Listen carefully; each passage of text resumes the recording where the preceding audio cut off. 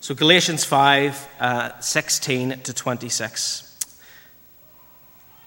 So I say, live by the Spirit, and you will not gratify the desires of the sinful nature. For the sinful nature desires what is contrary to the Spirit, and the Spirit what is contrary to the sinful nature. They are in conflict with each other, so that you do not do what you want. But if you are led by the Spirit, you are not under law. The acts of the sinful nature are obvious: sexual immorality, impurity, debauchery, adultery, and witchcraft, hatred, discord, jealousy, fits of rage, selfish ambition, dissensions, factions, and envy, drunkenness, orgies, and the like. I warn you, as I did before, that those who live like this will not inherit the kingdom of God. But the fruit of the Spirit is love, joy, peace, patience, kindness, goodness, faithfulness, gentleness, and self-control. Against such things there is no law. Those who belong to Christ Jesus have crucified the sinful nature with its passions and desires. Since we live by the Spirit, let us keep in step with the Spirit. Let us not become conceited, provoking, and envying each other. Then we're going to skip across to 1 John 4 and 7, verses 7 to 21.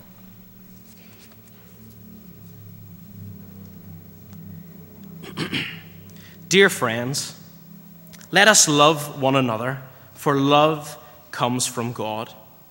Everyone who loves has been born of God and knows God. Whoever does not love does not know God, because God is love. This is how God showed his love among us. He sent his one and only Son into the world that we might live through him.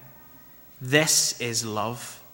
Not that we loved God, but that he loved us and sent his Son as an atoning sacrifice for our sins. Dear friends, since God so loved us, we also ought to love one another.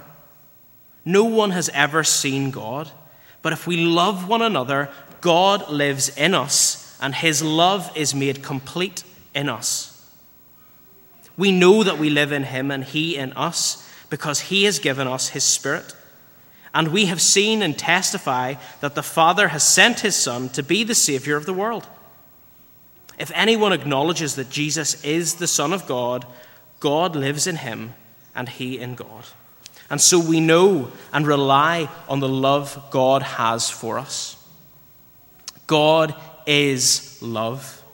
Whoever lives in love lives in God, and God in him. In this way, God is made complete among us, so that we will have confidence on the day of judgment, because in this world we are like him.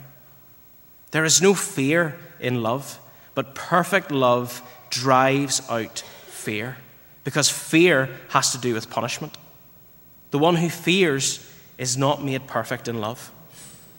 We love because he first loved us. If anyone says, I love God, yet hates his brother, he is a liar. For anyone who does not love his brother, whom he has seen, cannot love God, whom he has not seen. And he has given us this command: whoever loves God must also love his brother. Amen.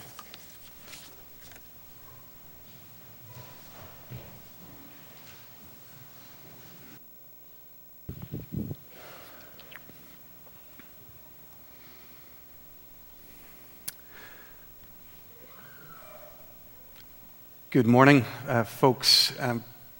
It's kind of unusual for us to sit in a half-empty building like this. It's a bit weird, isn't it? One thing I did notice, though, when we were singing, we sounded as good as ever. Makes me wonder about the other half, the guys who aren't here. What are they doing when we sing? Are they? I mean, anyway. A few weeks ago, I stood here before the whole World Cup thing started, and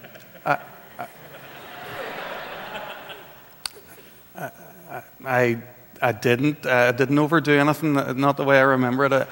I simply reminded you of 2014, 4 years ago, and how, just to be fair to everybody, I give the opportunity at the end of the summer to come and congratulate me at the door on your way out. 4 years makes a difference, it turns out. I'll be at the door. Come and commiserate with me on the way out today. Folks, I want to thank all of those who were in touch with me immediately after the final whistle went. It was very good of them. I felt the love of the congregation. It was the speed of the responses more than anything that touched me. I think as soon as the referee had blown away over there in Russia, people were very, very quick to just comfort me, I guess. In some congregations, that would be an opportunity for gloating, mocking, that kind of thing. But we're bigger than that at Kirkpatrick. And I just want to thank people for that.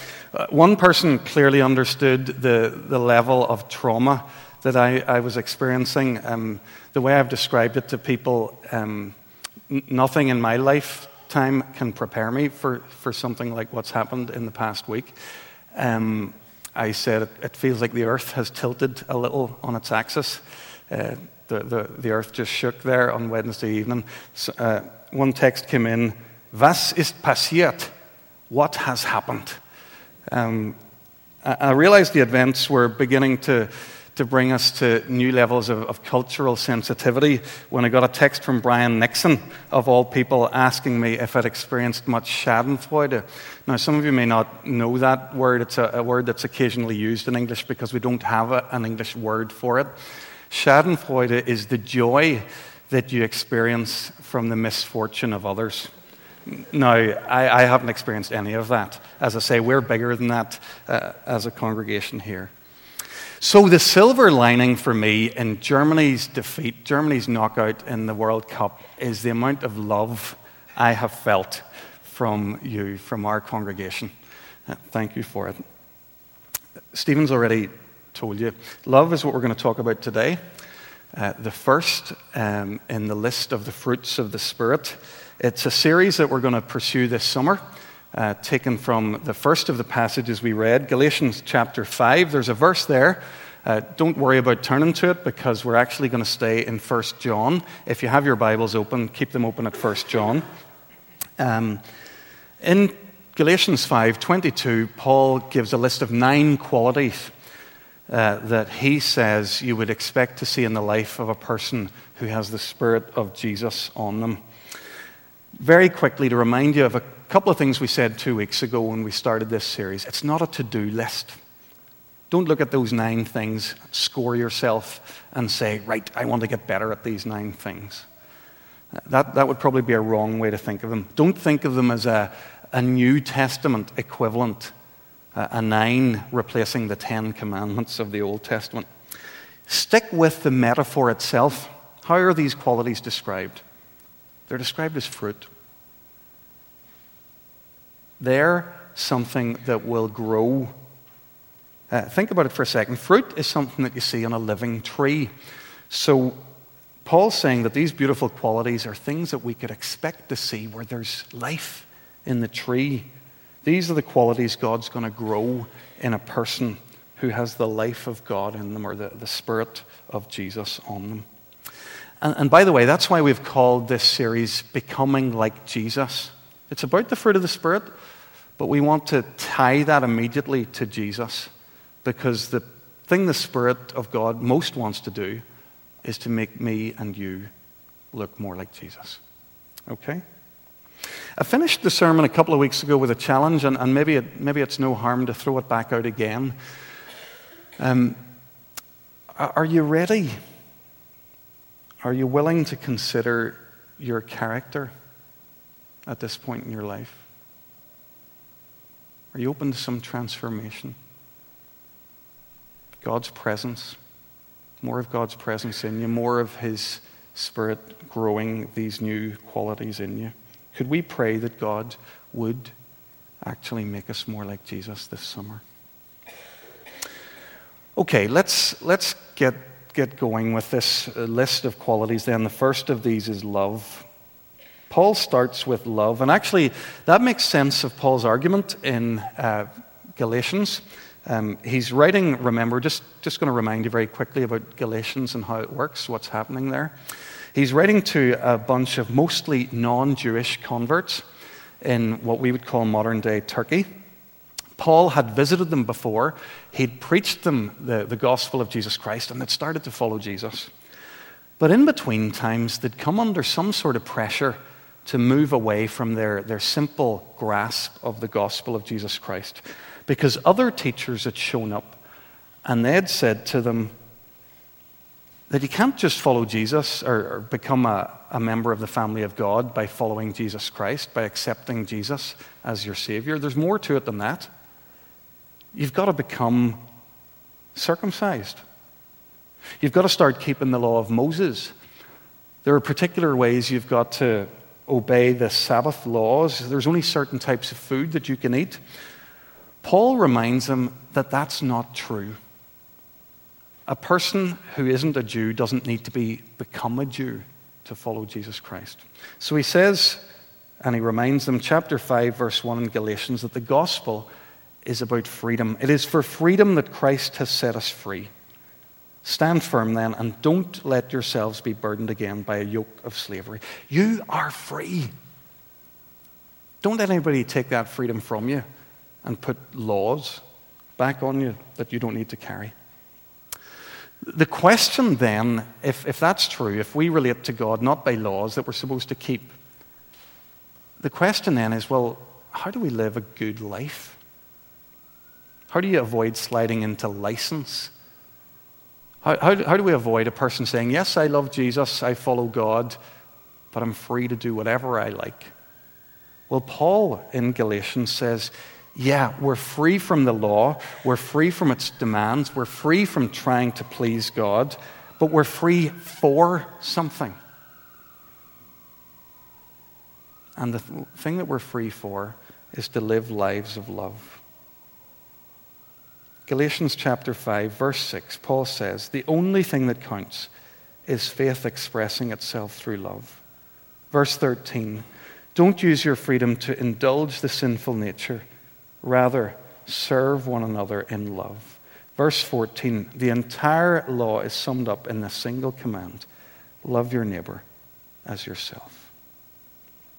We don't live under the law. We're free from the law.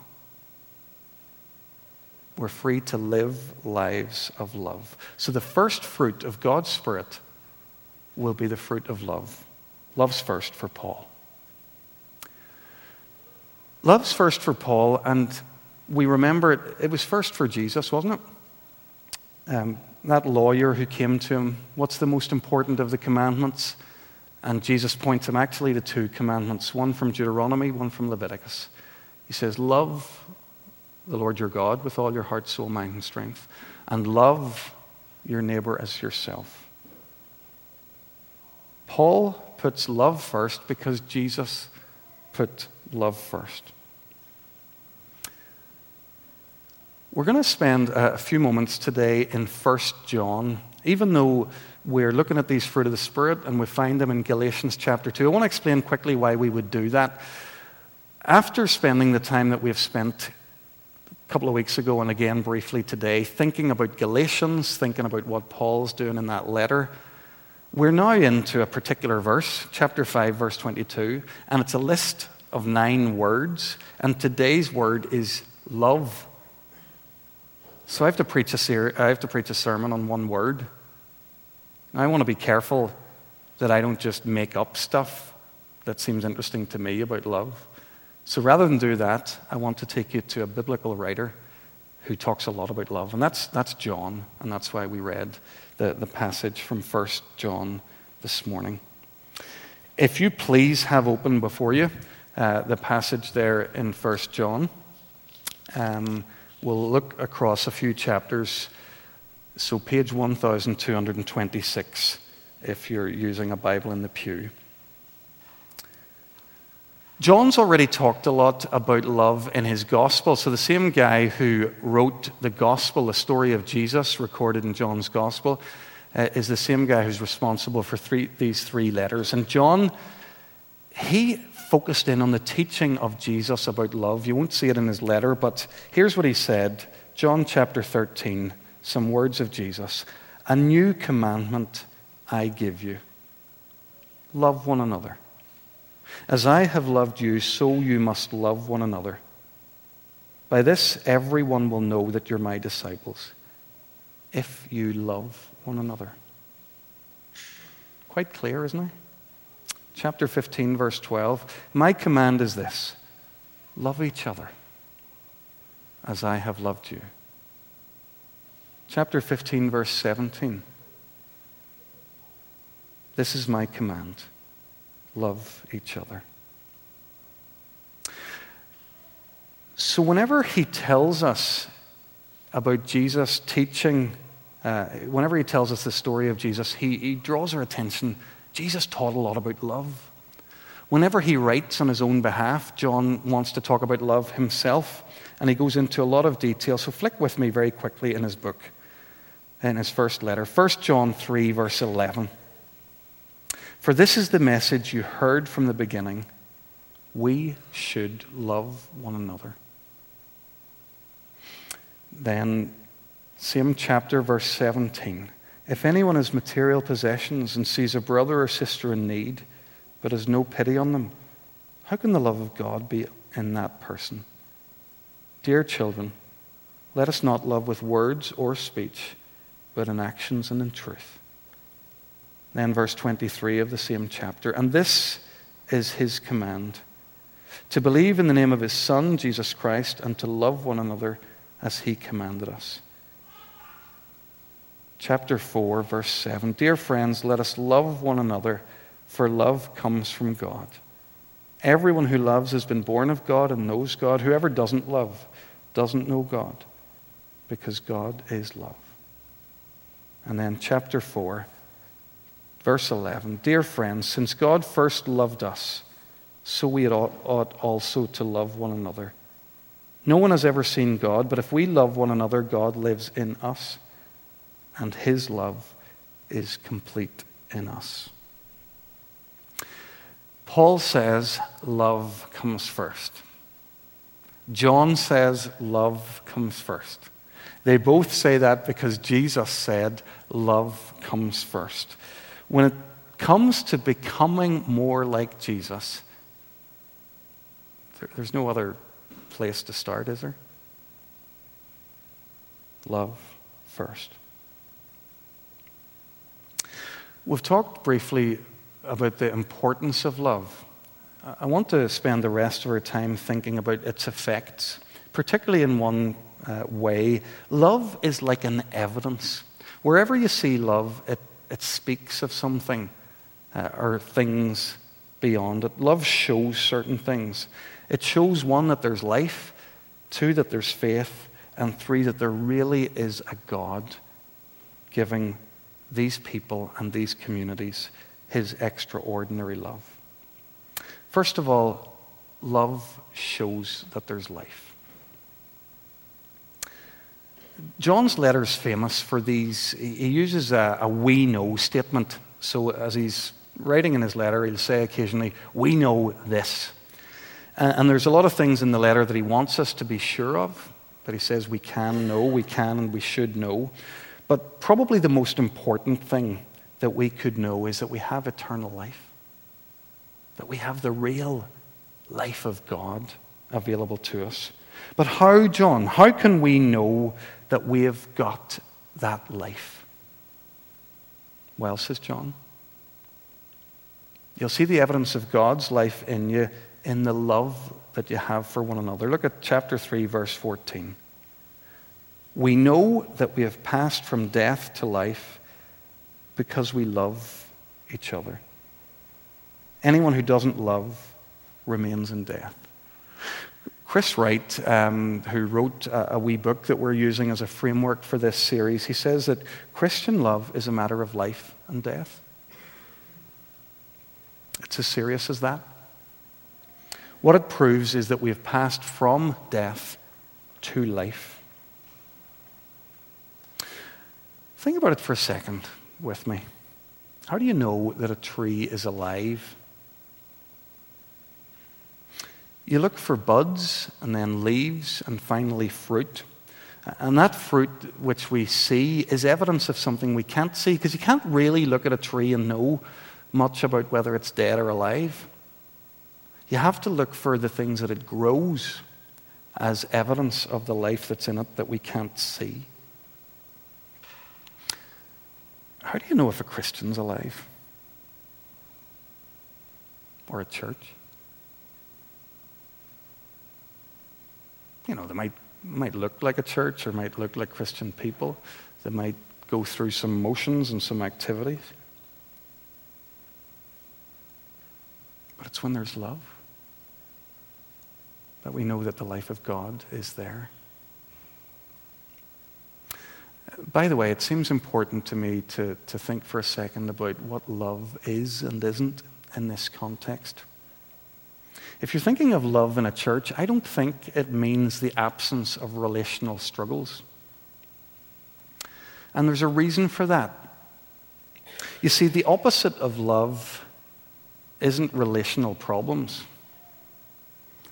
The opposite of love is distance and indifference and division. You could be part of a church, it seems to me, where there might rarely or never be problems, and there could be no love in the place. Well, how would that be? Well, the truth is, if we keep each other far enough at arm's length, if we take little enough to do with each other, if we have little enough of a shared life together and a vision for how we want to be, then, we'll be fine. We won't fall out with each other. There's nothing to fall out over, really. It seems to me that we could equally be part of a church that has its fair share of problems, of relational issues, and yet it could be a truly deep community of love. In a loving church, you see, people are close together. Close, it's a bit like family. Close enough to annoy each other. All right? Close enough to get under each other's skin. But that community can be gracious enough and full of enough of God's love and His kindness and His forgiveness that we accept each other. And we keep accepting each other. We have our problems, but we trust God to help us through them. So, love for one another shows that we have the life of God within us. Love for one another also shows that we have faith. 1 John chapter 3, verse 23. Look at what John says there. John tells us there that God's command is to believe in the name of His Son, Jesus Christ, and to love one another as He's commanded us. Notice what John says there. He talks about one command, and then he slips in two things. Now, either he's playing a fly one, or he really believes that those two things are the same thing. That you can't have one without the other. That if you do the first, and that is believe in Jesus Christ, then you will automatically do the second, and that is have love for each other. He says if you aren't doing the second, loving one another, then you may not be doing the first after all, no matter how much you think you are. Don't try to split them. They're one and the same thing. Believing in Jesus and loving one another is a one. It's one command. So loving one another, it's evidence of the life of God in us. It's evidence of the faith in Jesus Christ, which allowed us to receive that life in the first place. This all begs a question for me, by the way. Can you be a loveless disciple of Jesus Christ? I'm not talking, I want to distinguish for a second. There are plenty of nice people around churches. I think nice people tend to like coming to places like this. It feels like a place for nice people. That's not what I'm talking about. The world's full of nice people who do or don't have any interest in Jesus Christ. I'm talking about love. the willingness to give ourselves for the best of other people. Over the years, it seems to me that actually I've just tried to reflect on how churches like this historically have worked. And it seems to me that Presbyterian churches like this have offered people a way of calling themselves disciples of Jesus Christ or his followers without always inviting them to lives of love. So it was possible to be a good Presbyterian without committing yourself to any people in particular. You just come along to Sunday services and you slip off back home, and that was fine. If you're here this morning and you're thinking of life in those terms, I have a question for you. How are you loving brothers and sisters in Christ? How are you sacrificing yourself for other people as Jesus did? What steps are you taking? What measures? How is this fruit of the Spirit that we're talking about today growing in your life? Are you becoming like Jesus? So, just a last few minutes to close. The love that we have for one another shows life, it shows faith, but finally it serves almost as evidence for God himself. Flick with me to one last passage, 1 John 4, and if you look at the second half of verse 8, it says there that God is love. That's a truth that's often quoted. It's a truth that almost is universally loved. People love the idea that God is love. Of course we do. And in this passage, we get a sense of what John means by that. He says three important things. He says that God is the source of all love. Look at verse 7. All human love flows from God. He's the source of all true love. God is love. That means that God can't do things that are unloving. God is loving even when we don't see it as loving or can't understand it as loving. So, for example, when God's angry, that's his love expressing itself, defending itself and people like us from those things that would destroy the world that he's created in love. Love is so fundamental to God's character. Look at verse 8. Whoever doesn't have love doesn't know God, because God is love. That's sobering, isn't it? Second, John tells us that God has given us the proof and model of his love. There's a lot of talk in our world about love, about people loving each other. But how do we really know that a person really loves? I think intuitively we know by now that you don't listen to their words. A person can say, those words can come easily. But we pay attention to their actions. Do they put their money where their mouth is? God does. Verse 9. This is how God showed his love among us. He sent his one and only Son into the world that we might live through him. This is love. Not that we loved God, but that he loved us and sent his Son as an atoning sacrifice for our sins. Folks, the ultimate proof of God's love for us is not that he stayed in heaven and shouted down in a loud voice, I love you, I love you, I love you. It's that he released his Son, whom he loved, and he said, Son, you go.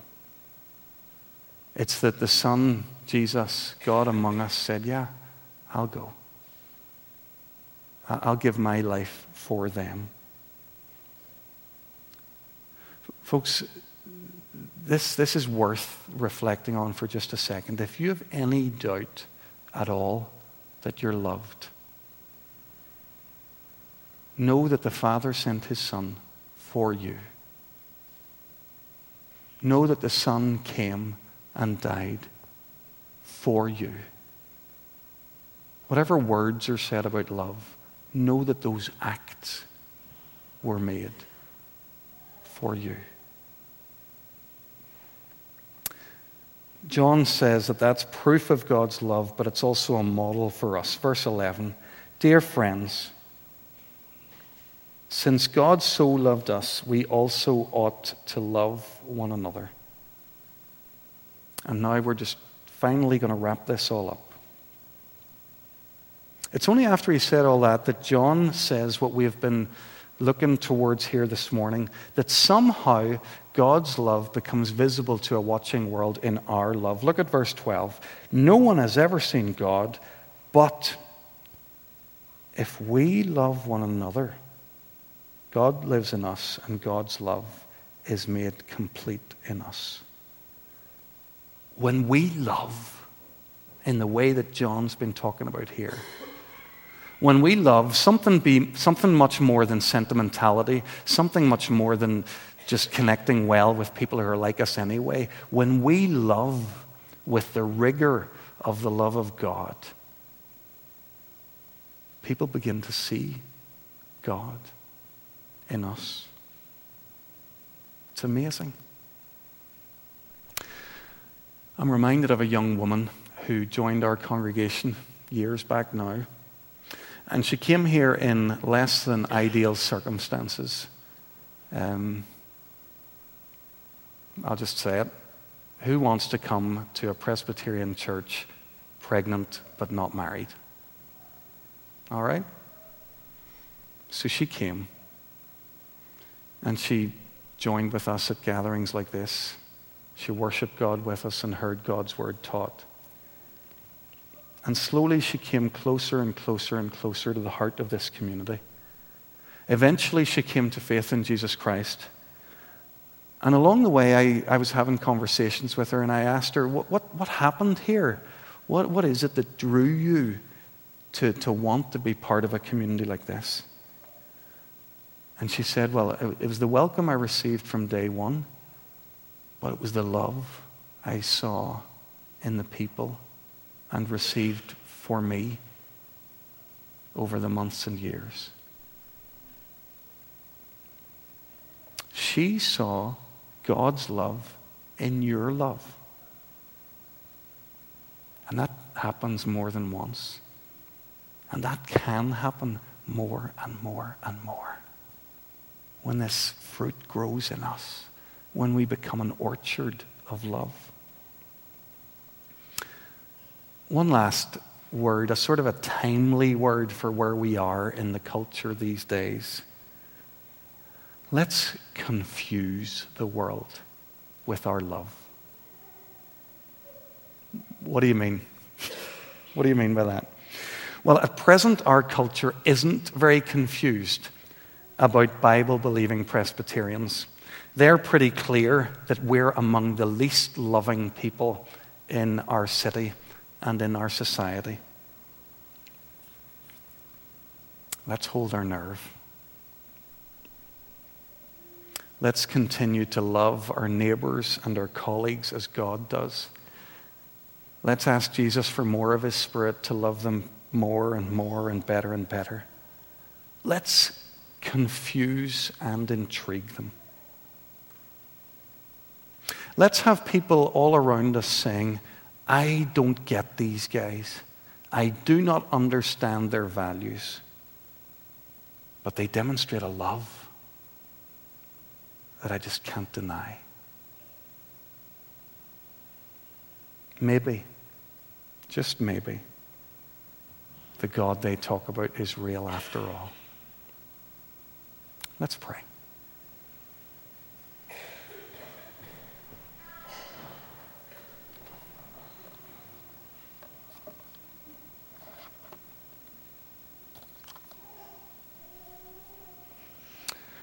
Lord, whenever we take a bit of time to reflect on your love and our love, it's one of those times when we most see our lack.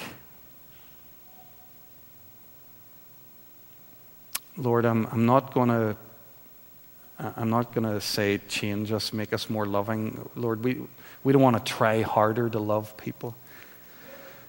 What we want, Lord, is for you to put more of your life in us so that your fruit would grow. Lord, I don't have as much love as I would like. But rather than try harder to love, I just want more of you.